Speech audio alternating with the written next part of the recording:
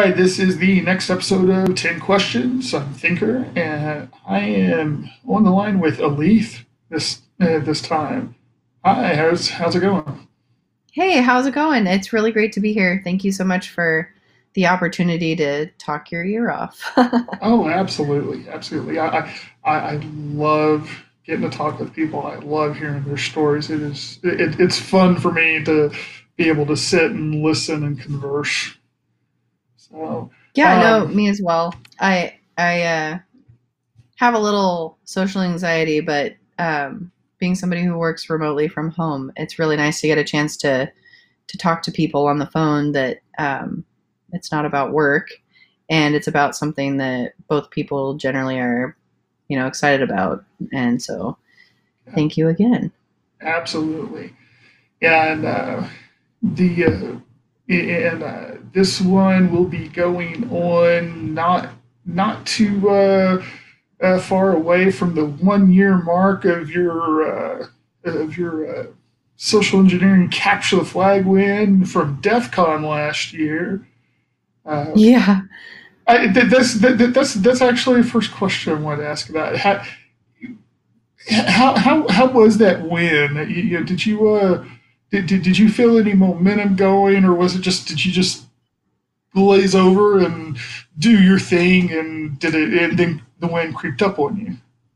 So it's actually kind of crazy the way that it works because you spend about a month doing your OSINT, writing your report, submitting it, and then waiting for your results back. And so Mm-hmm. you know your report score before you even get to DEF CON. And I think my report score was third. And so I went into the live call round in third place already. And the call points can really just make it or break it. There have been contestants who didn't have very strong reports who have gone on to absolutely annihilate everyone in the Vishing call points phase of the game, and it is definitely a game.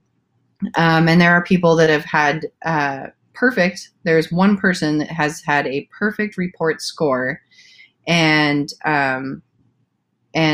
she was our second place winner out of the contestants for this past year. She actually had a perfect OSINT score, which has not ever happened before. So Wow. she's an incredible contender, and she just completely destroyed us in the reporting phase, and she had some really strong calls as well. Um, and I'm trying to remember her Twitter handle. I can't remember the exact thing, and I don't want to mess it up. Um, but I got to meet her very briefly. Oh, Bleep, that's what it was. Her Okay. Twitter handle is Bleep, but I wanted to get the exact lettering, and I think there's like a 3 and something else in there. Anywho, point being, the competition was fierce. There was another contestant, Ruben, who was second for reporting, and I honestly thought that he would take it, and because I know him and that he does this stuff for a living, and he's very accomplished, and he's a really great guy. So if I had to lose to somebody, the two of them would have been. It would have been an honor to compete against them and lose. So I this past year when I competed, I went into the call round fifth, and I actually sunk to sixth place after the points. Um, and so then I decided this year that I wanted to make sure that I did better than I did last year. That was my only objective. I wanted to do better than I did last year, finish above fifth. But I did not anticipate anything close to winning first or second. And actually, to be honest with you, I didn't want to win because after you win, you're not allowed to compete again. That's just sad. so, so Well, and even if you I were didn't allowed really to set compete my again, sights on it. you have no place to go but down if you do get to compete again. Right. I mean, that's true. That's true. And it does give other people an opportunity so that you don't have the same person come back and just keep winning over and over. That would be upsetting as well.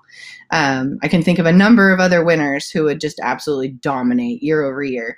not necessarily myself. So this year, I also had to bring my 3-month-old baby with me. Mhm. And so she was there, and I was nursing and changing her literally minutes before I was supposed to report to the booth to do my calls. And Wow. so I had to run, like I ran behind SE Village, nursed her in the hallway of the casino conference area. Then I ran over to the restrooms that were in front of the village, and I'm like screaming to the village staff, "Hey, I'll be right back. I'm next."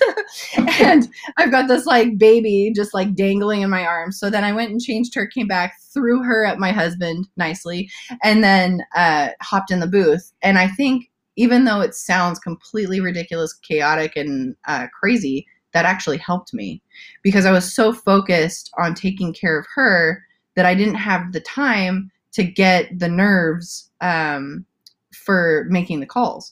So when I got in the booth, I just snapped into character and did it. And, I had purposefully targeted their remote employees. I had purposefully selected the people that I was going to target. I had very purposefully crafted my pretext. All of those things I could plan for were very much in line, but I couldn't account for things like, it's after hours, their company time. So that's why I was calling remote people and salespeople at that, because they generally pick their phones up. And I couldn't account for, I'm driving my kids to soccer practice. I'm nowhere near my computer. So there was like all these other, stressful things running through my head. When I actually completed my calls, the last thing on my mind was that I'd won.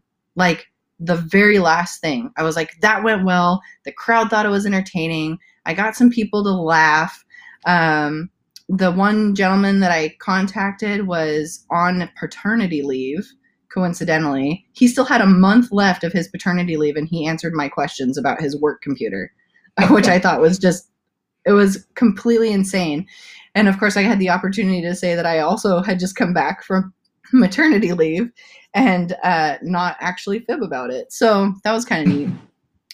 But the crowd went wild, which is the best feeling in the world, to give them a performance that they really enjoy, and that they're excited about, and that accomplishes the overall goal, which is raising awareness as to how completely innocent these types of calls can sound. Because the conversation that I had with him had nothing to do with fear. It had nothing to do with making him or them even slightly uncomfortable. And so when I got out of the booth, I was just super pleased that everyone seemed to like what I did. And a few people always come up to you when you're done just because they want to ask questions about your pretext and stuff like that. And I can remember Whitney Maxwell, who is the previous year's Black Badge winner, came running from the other side of the room, and she came over and she like shook my shoulders and she's like, "You just won!" And I'm like, "No, I didn't." And it was the first day, and I was the last person to go on the first day. So there were still another 7 contestants to go. And I was like, this is anyone's game. Like, these other people are going tomorrow. There is just like, so many ways that this can go wrong.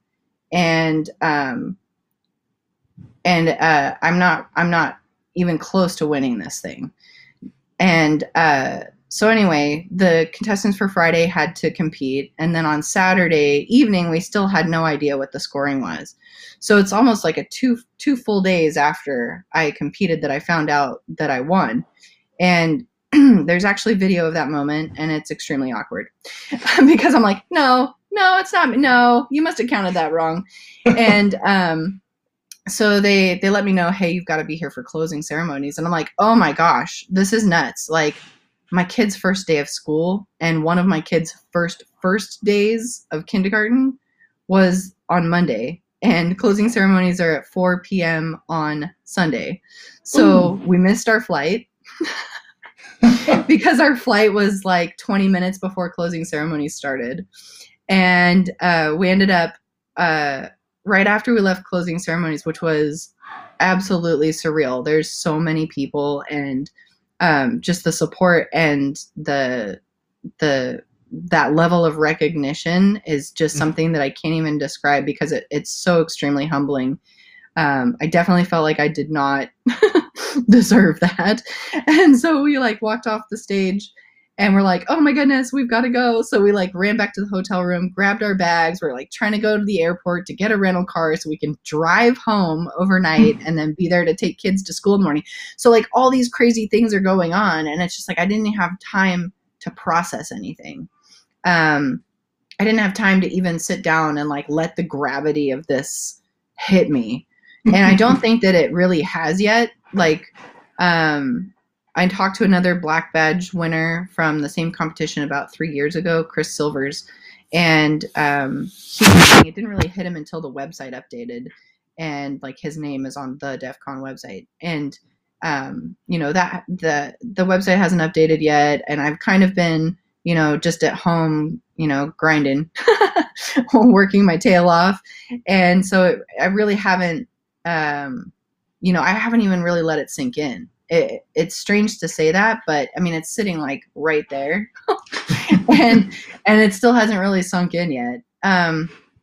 Partially, I think also because it looks so much like the human badge from last year. And it is not, I've verified this. It is not an Uber badge. In the past, the black badges have been Ubers. This year it was a black colored human badge. So technically, like the guts of it are just the same as the regular human, but it's really pretty. and it's been just an amazing and incredible experience to be recognized by a community that I felt immediately at home with when I went to my first DEF CON.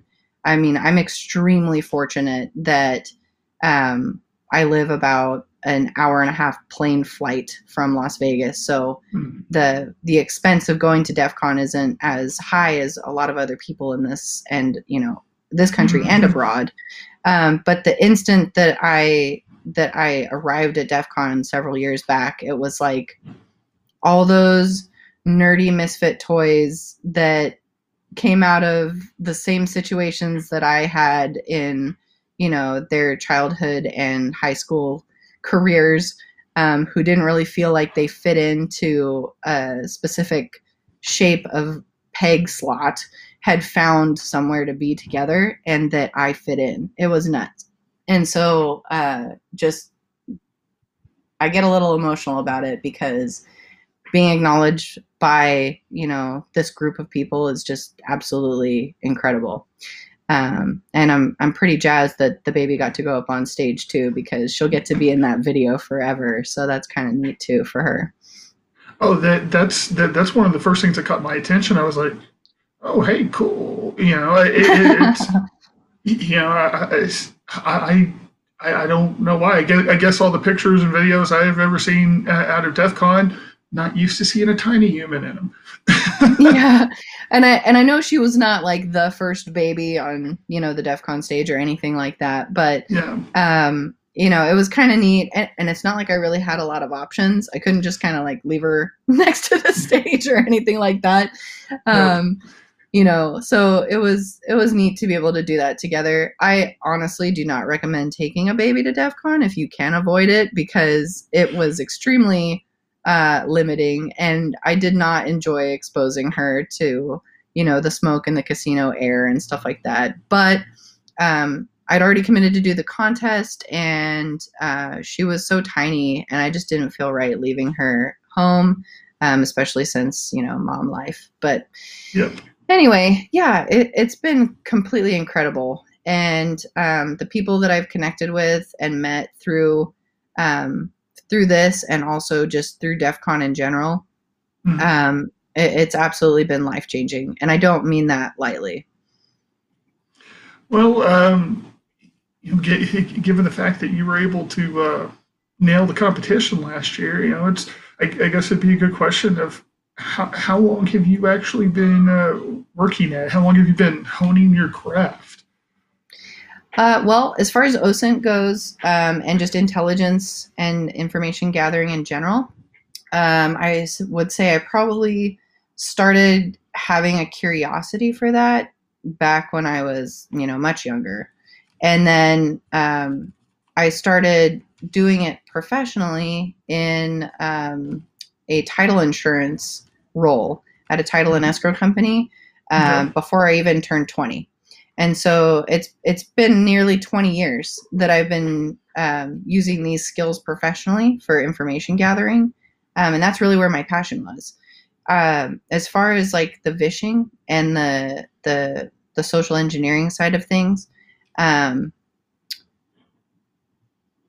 I would say that I was a, you know, um, manipulative little jerk as a kid, and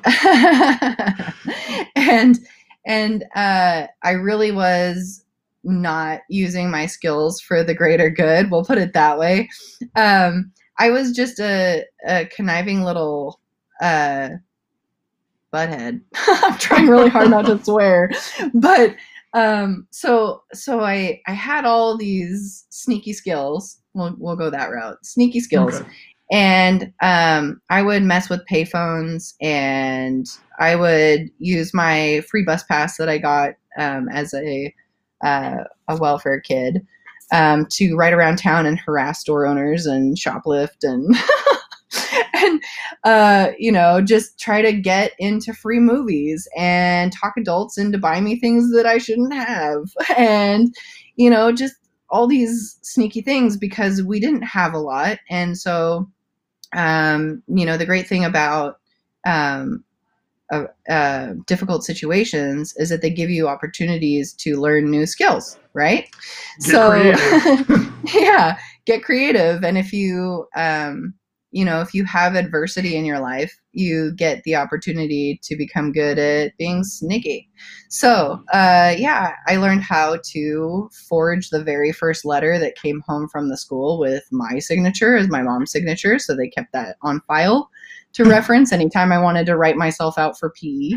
Nice. And all these other little sneaky things. And for a long time, my parents, I lived with my mom for a while, and she was kind of like, she was very detached as far as like her parenting style. She let me just kind of explore and be creative. And I never really got into any serious trouble. I mean, there was one or two incidences where I wound up in the principal's office or something like that per year. But anyway, moving along.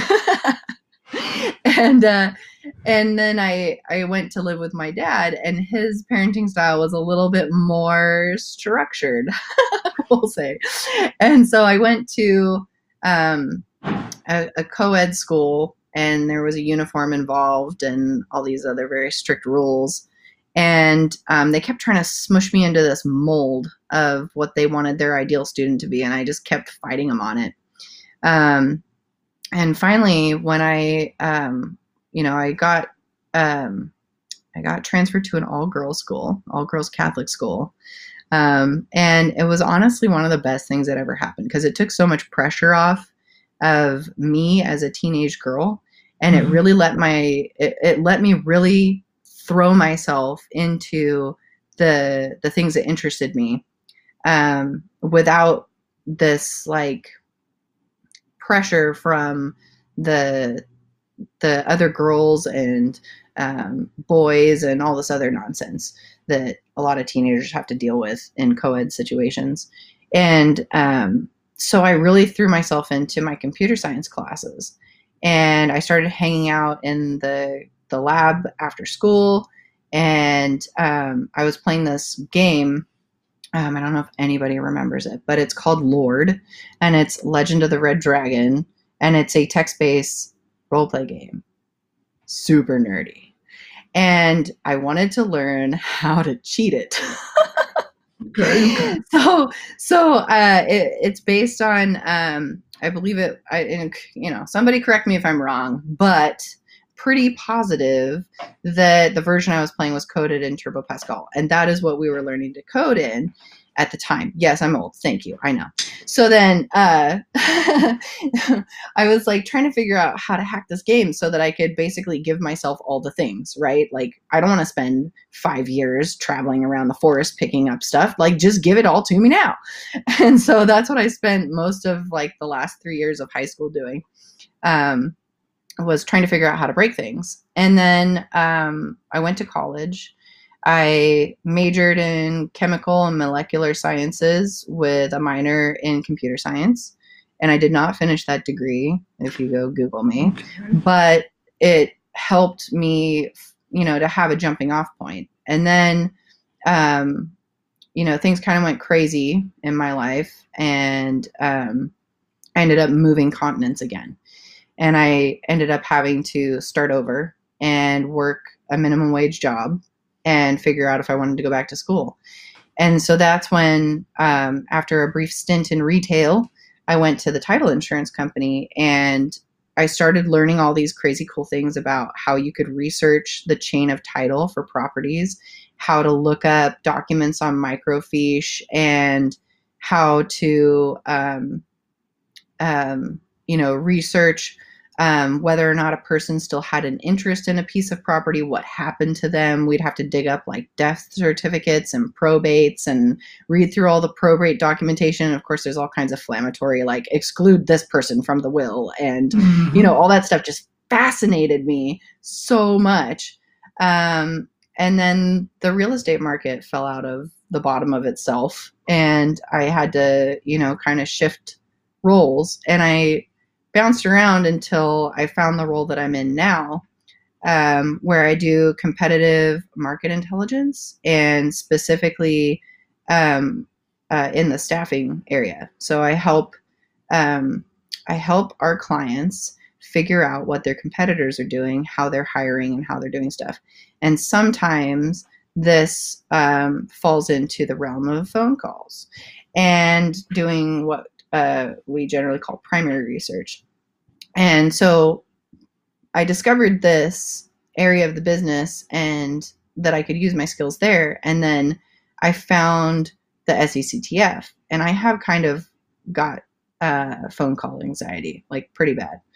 I don't like I don't like calling people to discuss things. I would much rather send you like 75 emails and just delay it for like 4 days and then, just see if we can figure it out that way first, because I don't know.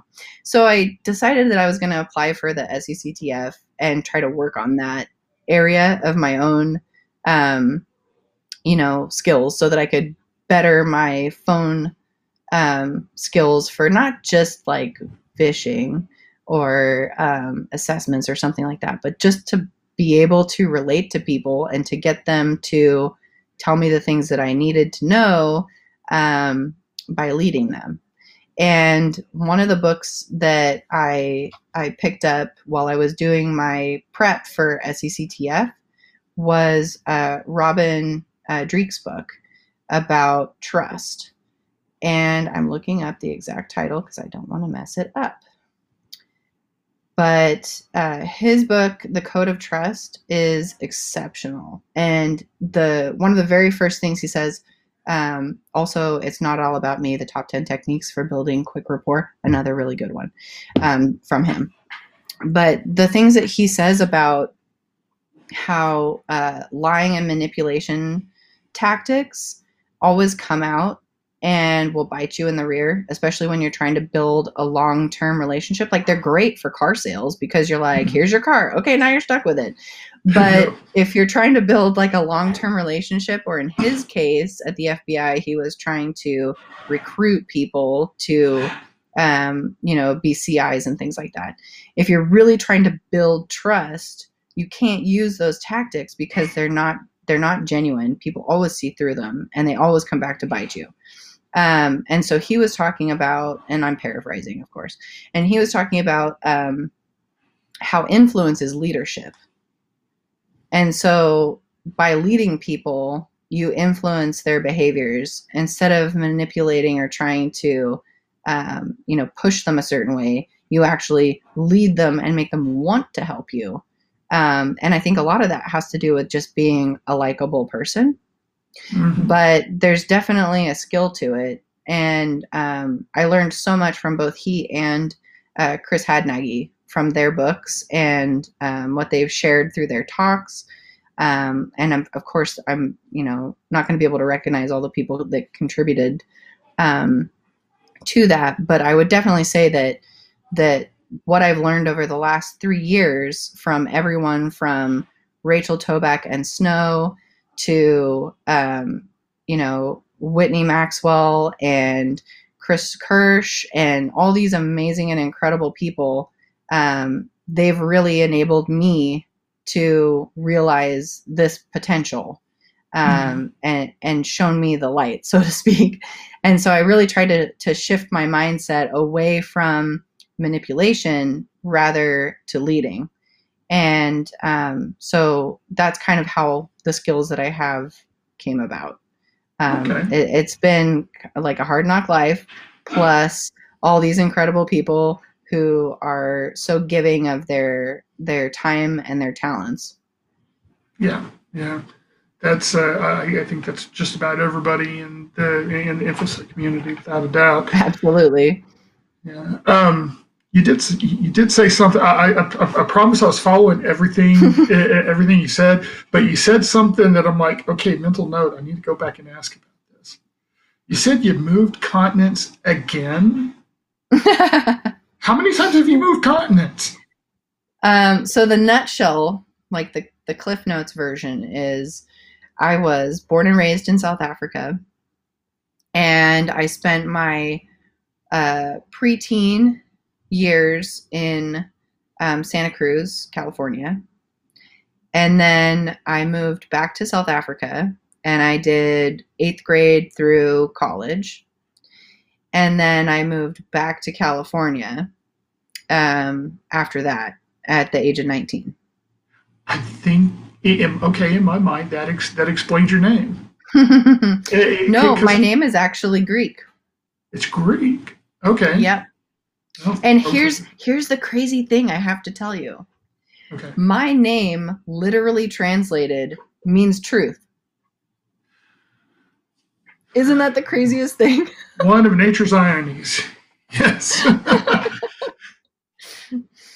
So yeah, no, it really does. You can Google that; it's Greek. But okay, yeah, then I've totally got to ask just a self-indulgent question then. With the connection to South Africa, you happen to be a rugby fan by any chance? Well, my parents are American, so yes, I did live there for quite a number of years, and I do have an appreciation for rugby, and I'll always support my Springboks. But yeah, I'm very familiar with rugby, and I do enjoy it. I'm not like a diehard fan or anything, but I will definitely appreciate a good rugby match, and also the shorts. Who cannot appreciate the shorts? So yes. But yeah, the Springboks are a phenomenal team, and they did incredibly well this past year, I will add. I still have a lot of connections back to South Africa, so I try to celebrate with them. Yeah, I always enjoyed watching them from the moment I first started watching rugby, and then it just seems like they just dropped off in how they were playing there for a little while. But the World Cup last year, they did wonderful. It was a pleasure to actually watch them play again. Yeah, no, they did phenomenal. Yeah. And I root for a lot of teams, but I appreciate a good game of rugby, no matter who's playing. So, okay, so let's dive off in a different direction then. So a precursor question to what will technically be question 4. Are you a morning person or a night person? You know, I want to be a morning person. Like deep down inside, I really do. Like I would love it. And there are some times that I have to get up for like work conference calls and stuff because I'm on the wrong coast. And I'm like, the sunrise is really beautiful. I should get up early more often. But then I'm like, ugh, this sucks. I really am more of a night person. Like if I could make my own like work schedule, I would much rather like wake up at 10 and stay up till 2. Like that would be my ideal, cadence to my day, because I find that I think much more clearly between like 10 and 2 or like after 4 p.m. Okay. All right. So since that was the precursor question, then here's the real question number four. What would you say is the best midnight snack out there? Cold cereal. And I do not really discriminate. Like I just love all cereal. But if I had to pick one, it would probably be Fruit Loops. Even though they completely destroy the top of my mouth, I will love them forever. I think probably my go-to if I was choosing anything by default is cinnamon toast crunch. Oh, really? Yeah. It Yeah. kind of Well, disturbs me that those little guys eat each other, so I don't know if we can. I just don't feel comfortable having them in my house.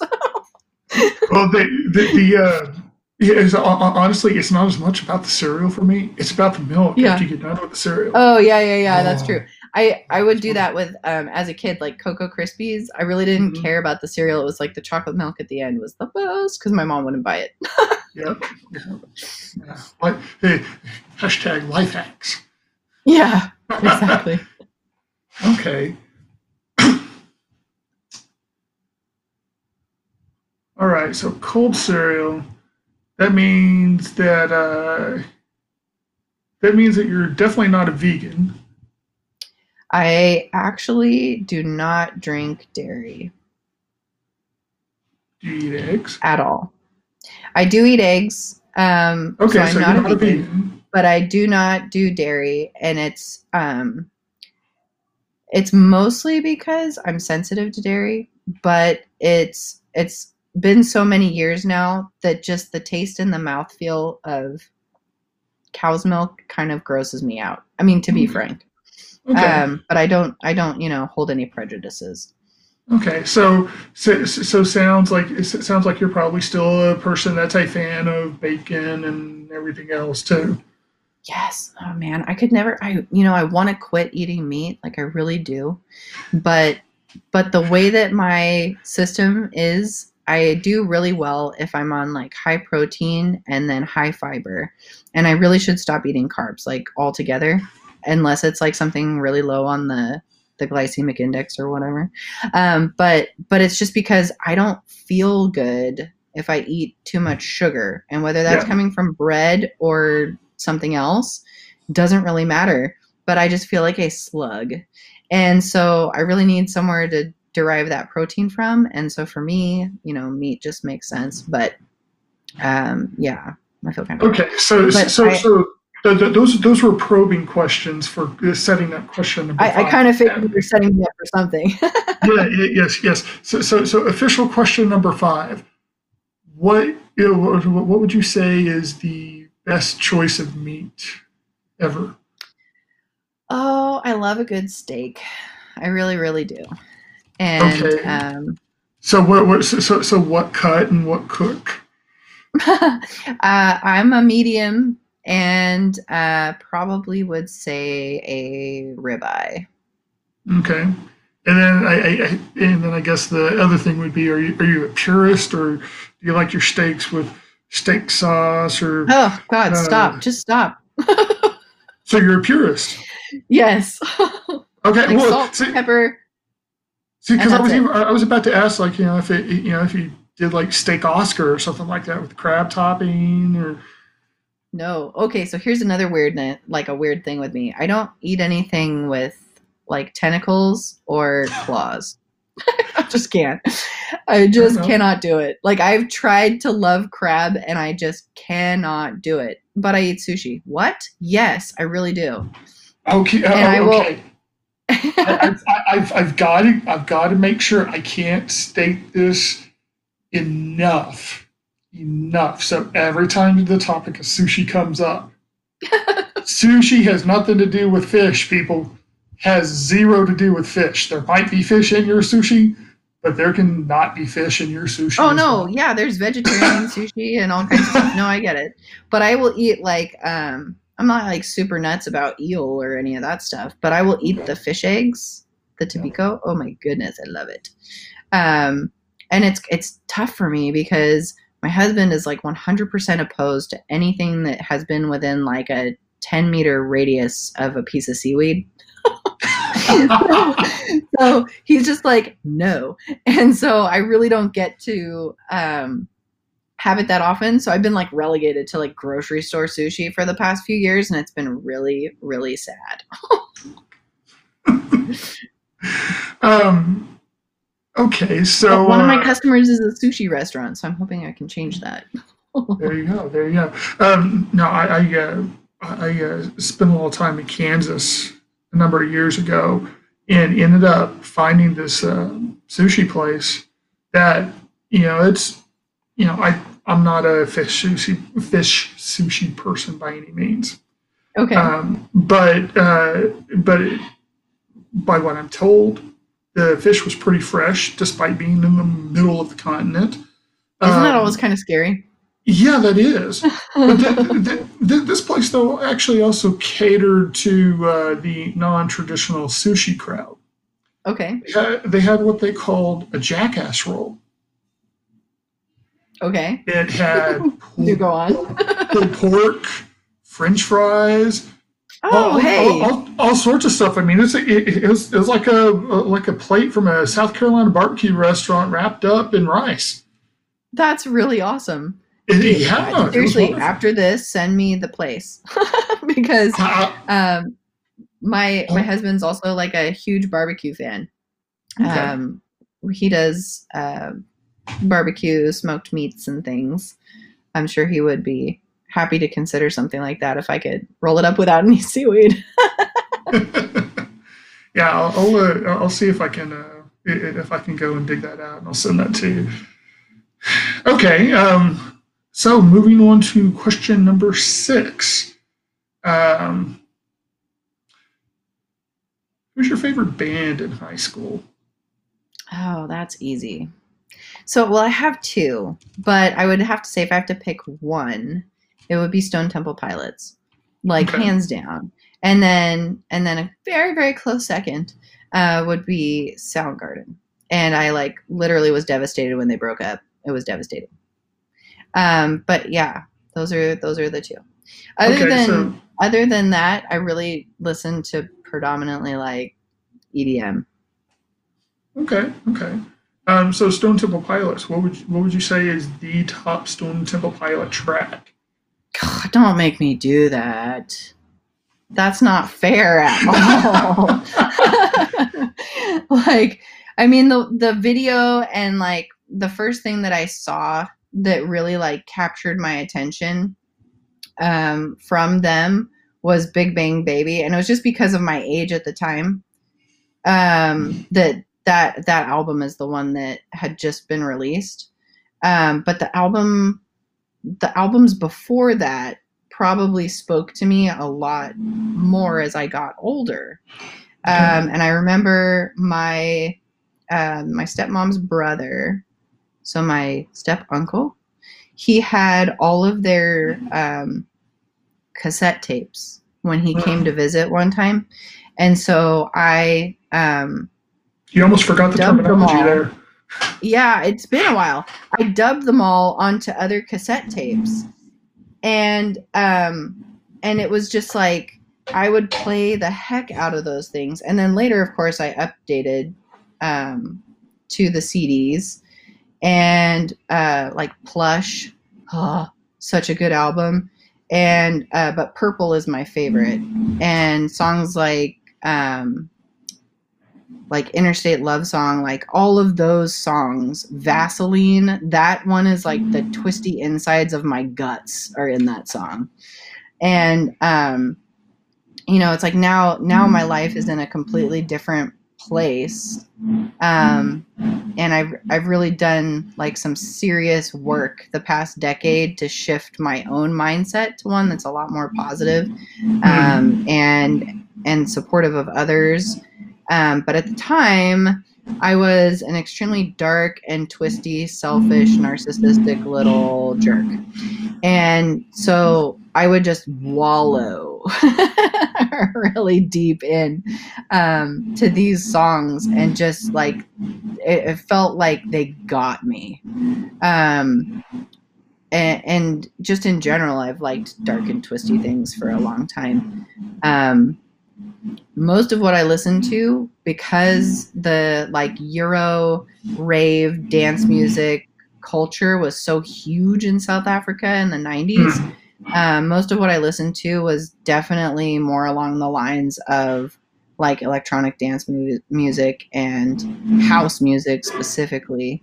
Okay.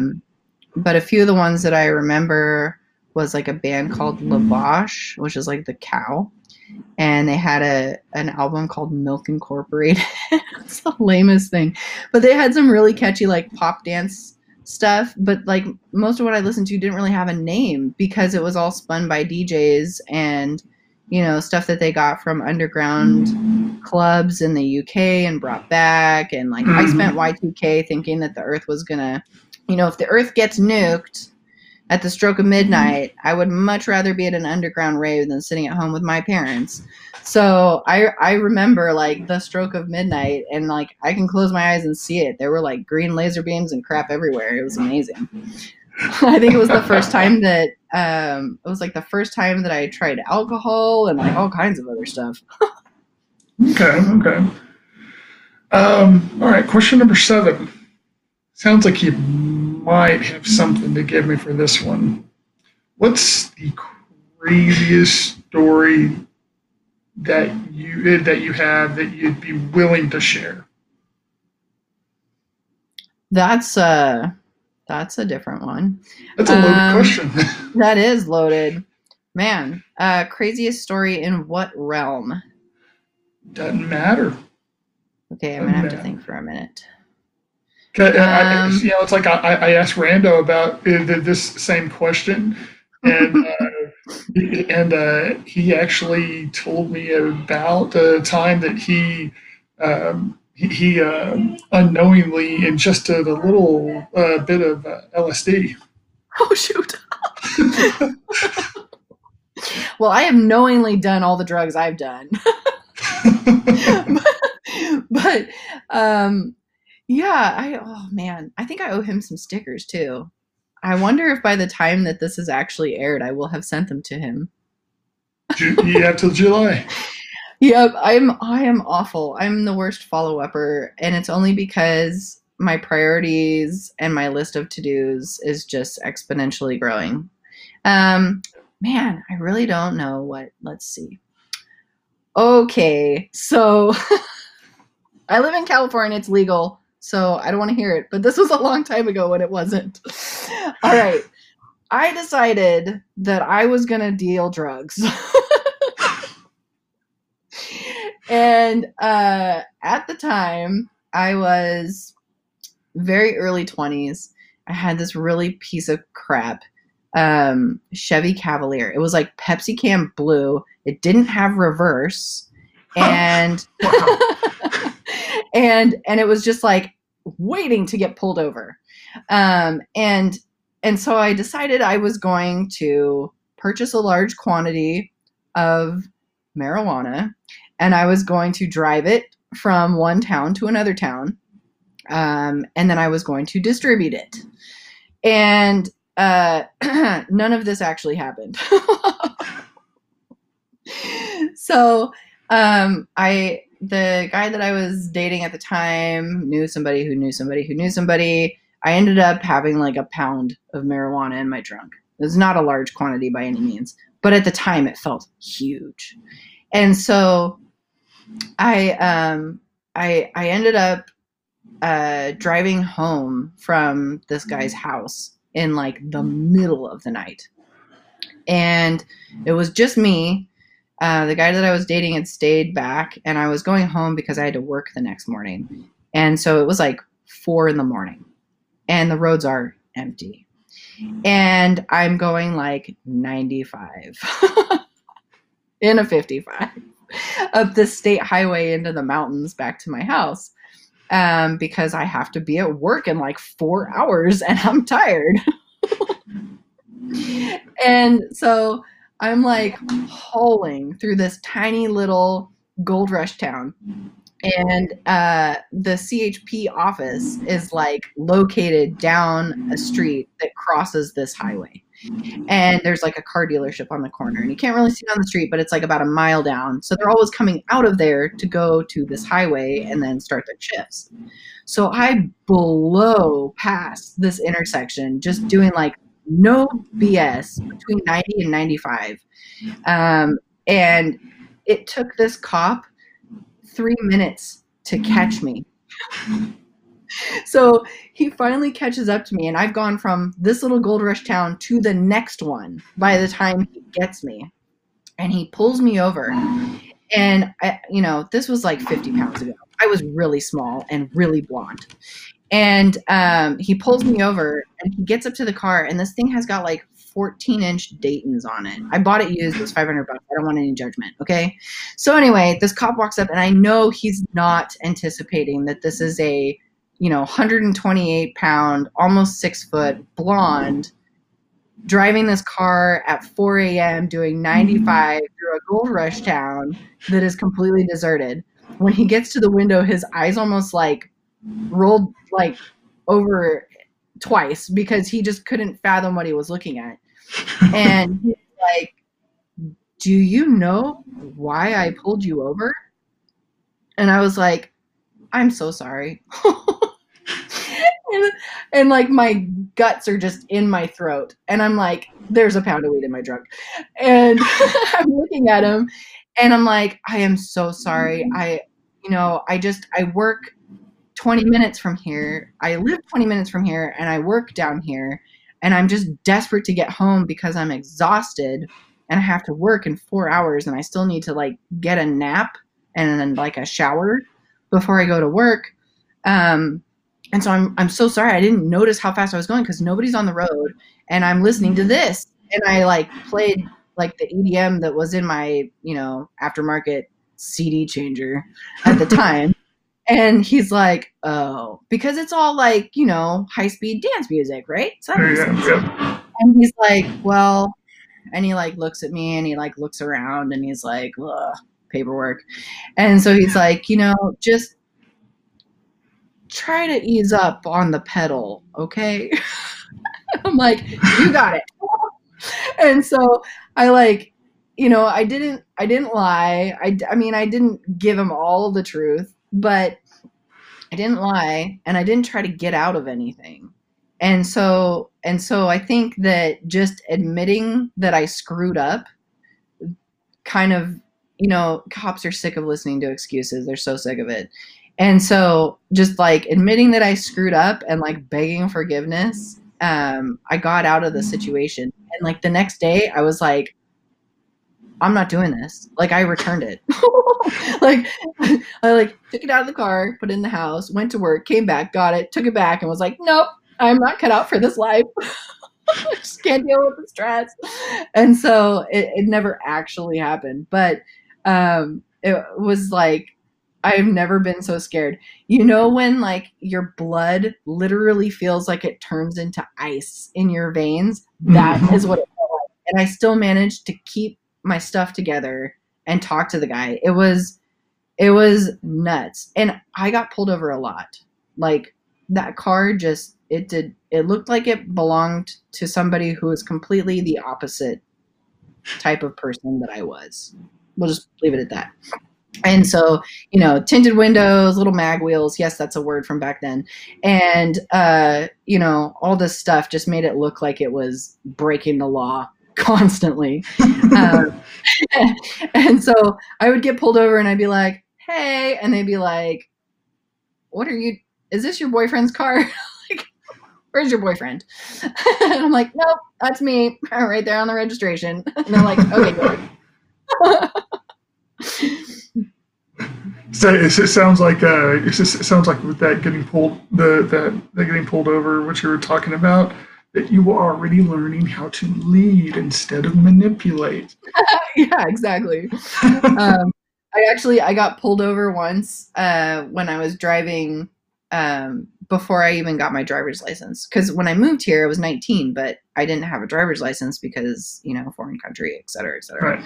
So driving on my learner's permit and transporting minors. And I managed to get out of that one. Wow. So, yeah, I've only ever gotten a ticket once, and I think I've been pulled over at least 100 times. Nice. And the one time I Yeah. got a ticket, it was just one of those days when I was like, "What?" Like I just wasn't gonna put the effort into it, and so I was like, fine, just write it." And it was like for Yeah. speeding, but I was doing like felony speeding, and they like Hmm. wrote it down for like the lowest one. So I got plenty of speeding tickets at a younger age. Nowadays, I just won't do it. I will not do it you because know, it's one of those things that the moment that I decide to do it, yeah, that's whenever, man, there's a cop all of a sudden. yep.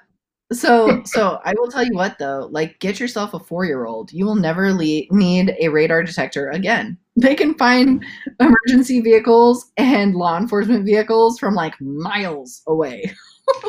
Yeah, but I I've was saying definitely I've got adjusted my driving I, habits since having kids, that's for sure. yeah, I've got a 6-year-old that can do that. So yeah, I Yeah. understand. Okay. All right. Question number 8. Okay, let's say the apocalypse has happened. The world is just a wasteland. Okay. What 3 people are you going to have around you that help make sure that you can survive Mad Max, basically? Oh my goodness. So full disclosure, I haven't seen that movie, but I have seen Waterworld, so I'm going off that. Okay. um, 3 people. God, you're not going to know any of them, so this is going to be an awkward scenario. Um, let's see. Well, first and foremost, I mean, and this isn't just because it's like implied, but my husband is really like my primary champion, and he definitely balances out my uh, extremes. So yeah. And then this is a really messed up question because I have 4 kids. Okay. So I mean my family is who I would take with me. But if we're gonna just go off like, randomness and like choose celebrities or something fun, Okay. then Well, I'll give you peace of mind. But we can okay. assume that you can have all 4 kids with you. Okay. Man, I don't know who else I would pick. This is really tough. Because I gotta figure out if I can tolerate this person.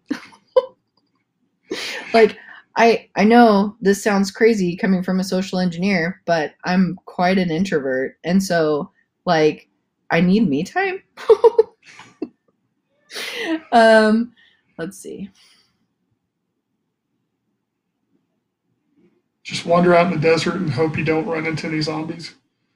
Yeah, really. Um, Man, this is hard. I don't have any friends. Did you know that? I just realized it. Like as I was taking stock, I realized I have no friends. All the people in the internet are my friends. Um, Well then, pick people that you know from online. so okay, so like let's just go completely infosec like end of the world on this.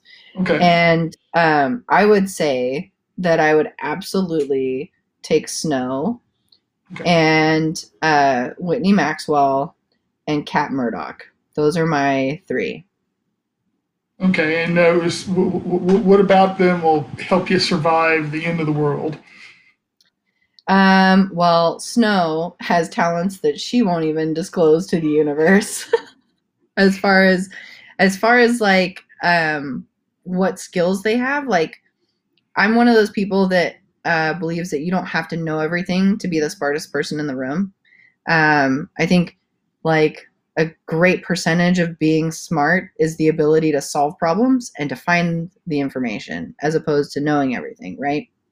And I think that between those 3 people, the 4 of us could probably, uh, come up with a strategy and ways to solve pretty much any problem that we faced. And yeah, those are my three, definitely. Now, much like the Resident Evil movies, I totally believe that the only way that men survive in a situation like that, one of two ways, or one of three ways, and you'll understand the third way. But the first way is if they have loads and loads of money, like the Umbrella Corporation. Yeah. Okay. The second way is if they team up with a bunch of women. And the third way, if you're Chuck Norris. Yeah, I mean, that's a given. There you go. Outside of that, if men aren't in any of those three categories, then there's no way they survive after the apocalypse. It's just not going to happen. So I'm one of those people that really, I really like to use, I want to say gender neutral ideas. That's how I'm going to pose this, because, I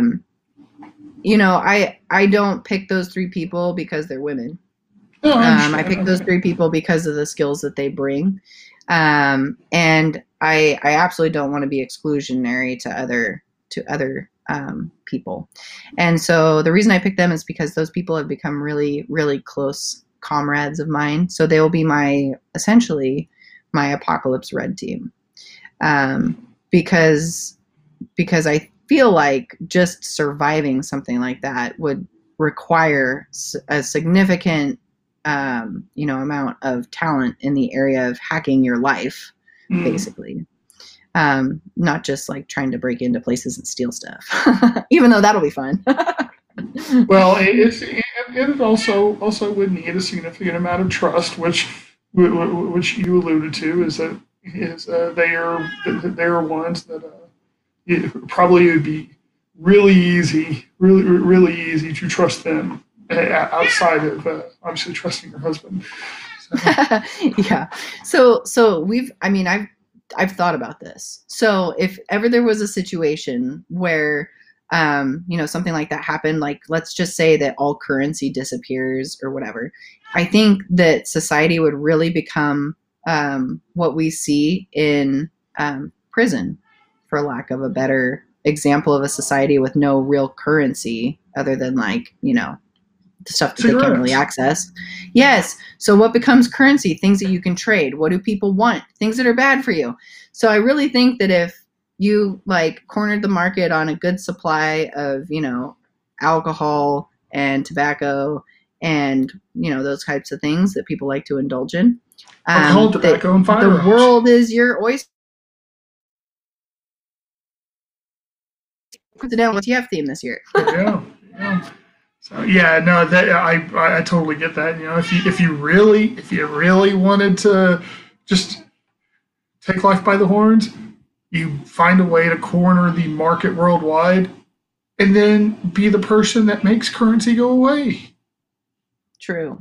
You're prepared for it. You're prepared for it. You cause it, and that just puts you in a position. I think Mr. Robot kind of explored that through that series, which is kind of terrifying, actually, when you really boil it down to what it would be reality-wise. But yeah, I think that that's definitely something that there's the potential for, complete and total anarchy and chaos.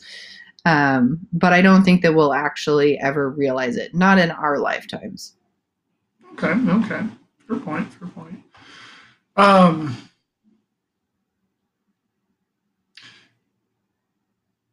Okay.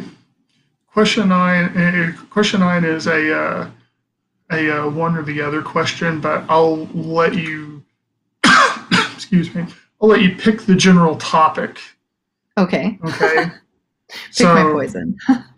Science fiction or food? Let's go with sci-fi. Sci-fi. Okay. Star Wars or Star Trek? I want to go back. No, I'm just kidding. Okay, so I have a really great appreciation for Star Trek. I was raised in a house for a time that it was watched every week, and I love it. It has a special place in my heart. But definitely Star Wars if I have to pick one. Okay, okay. So if you Funny so, enough, so, funny enough, same household where I was introduced to both. So Star Wars just seemed so much more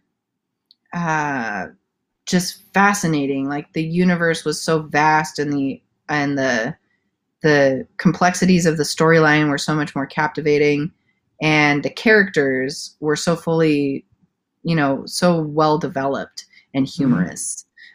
So yeah, and obviously Princess Leia. I mean, General Leia is amazing. Just her story arc is something that I think is really neat. okay. Then a question related to Star Wars is one that can be a little divisive. Oh boy, here we go. What would you do with Jar Jar Binks if Oh you God, just take him out. I can't watch the first three. I can't do it. I can't handle it. It makes me insane. I can't even explain how nuts his voice makes me. But yeah, I think like I watched the first three, not too long ago because I had a son that I wanted to introduce to the series, and I can't not show him that these exist, right? Yeah. But just going back and watching them reminded me like why I don't watch them. So I really adore 4, 5, and 6, and I think that 7 and 8 are fantastic. I'm still kind of, I don't know, like I don't want to say I'm disappointed, but it just wasn't what I expected with episode 9. And so yes, but I think that aside from Solo, all the movies have been really strong lately. And Well, I think that they've given it the respect it deserves. well, the one topic I always see coming up with episode 9 Mm-hmm. is Palpatine. When did he have sex, and who actually was willing to have sex with Palpatine? Yeah, that's something I don't think will ever get answered. I think that they focused so strongly on trying to make her parent somebody that would shock people that they didn't really map it back. And I'm sure that there are people who could dig into like the is this canon side of the stories and come up with an answer. So please, if anybody knows, like tag me, tweet me, tell me because I am lost. But like I just think that it didn't end the way that I anticipated. And after The Force Awakens was so strong, it was a little anticlimactic. Okay. But I definitely love the old movies and not the edited HD ones. I'm talking about the originals with the puppets and whatnot. Also, Okay. adore The Mandalorian. I love it. I really resisted signing up for Disney Plus because I knew that they were manipulating me, but I did it and I love it. So, so yeah, the Mandalorian I highly recommend. But So speaking of which, did you see the fan art of the Baby Jabba? baby Jabba, yeah, so Yeah. cute. That's gonna date this interview, just so you know. But Oh, of course it will. but yeah, but the baby Jabba is adorable. So the baby Yoda just like completely owns me, and because I still have a baby that's so young, like Mm. all of my mom instincts just like go crazy when the little baby Yoda is like flying around the spaceship, knocking into walls, and then when that sorry, I'm so sorry, spoilers, so many spoilers if you haven't seen it. Just fast forward like the next 15 seconds. But at the very last episode, when the stormtroopers are like punching it in the satchel, I was like, no, like losing my mind. It made me so angry. I just like sat there frozen. But fun fact, I am about 15 minutes away from where Star Wars was conceived, where the idea of Star Wars came to reality through George Lucas's imagination. So that's kind Oh, of awesome. Awesome. Um, oh, shoot. What was I going to say?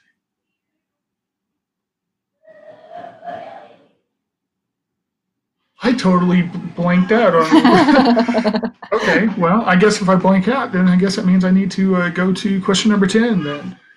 Um, so, yes, we've arrived at the final question.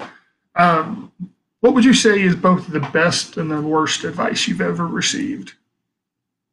Oh,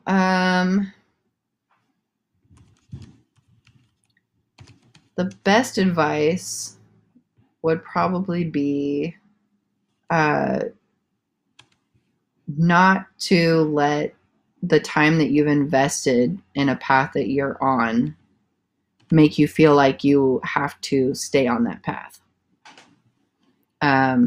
Most people don't know this, but I was married previously. And I felt that, the 5 years I invested in that relationship was so long that I owed it to the relationship to stay in it.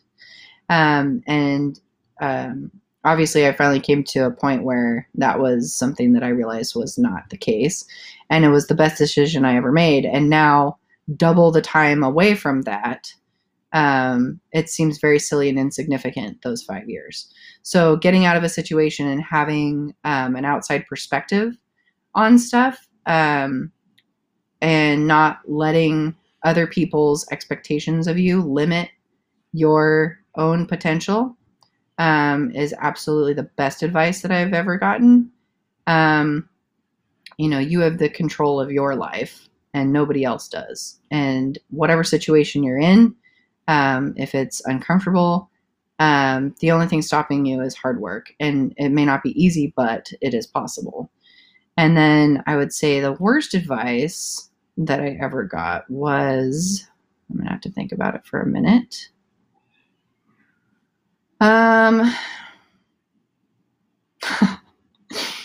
To get my tongue pierced. That was the worst thing I ever did. Like, man, that was a bad decision.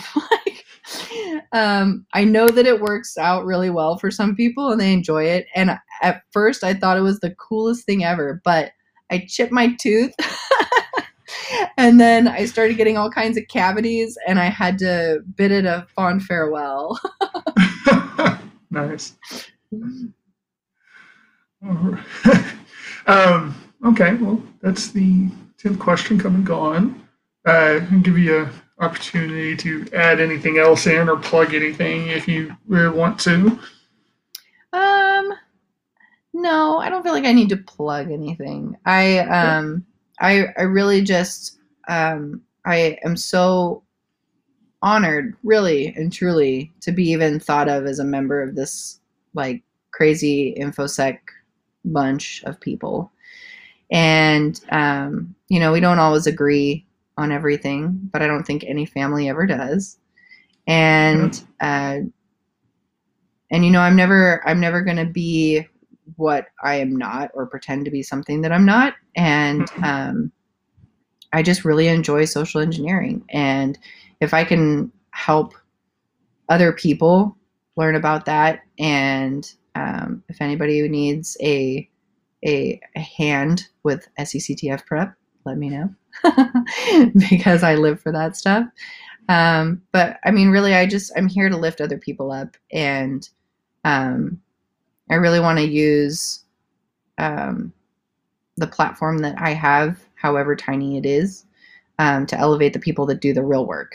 And there are a bunch of people that I've met that are so much smarter and more highly skilled on, the other sides of this coin. And so I really appreciate everything that they've shared with me and everything that they have contributed to my life. And so if I can pay that forward to people that are trying to figure out how to get into this arena, I work for a staffing company. Hit me up. I can point you in a direction. It may not be the right one, but it would probably lead you somewhere that would be helpful. Hey, a path is only able to be utilized if you take a step on it. Exactly. All right. Well, thank you very much. Every single one of these conversations I have with people, they're all different, they're all unique, and I appreciate every single one of them. I always have so much fun. Yeah, no, thank you. This has been a really fun journey. And so thank you for the opportunity to spend some time with you. Everybody loves talking about themselves, don't they? So this was a lot of fun. And I hope that people will enjoy it. Probably not as much as Tinker's breaking and entering stories or anything like that, but Oh, come on now. Come on now. Everybody has their own story. Everybody is entertaining in their own right. I firmly believe that and I stand behind that.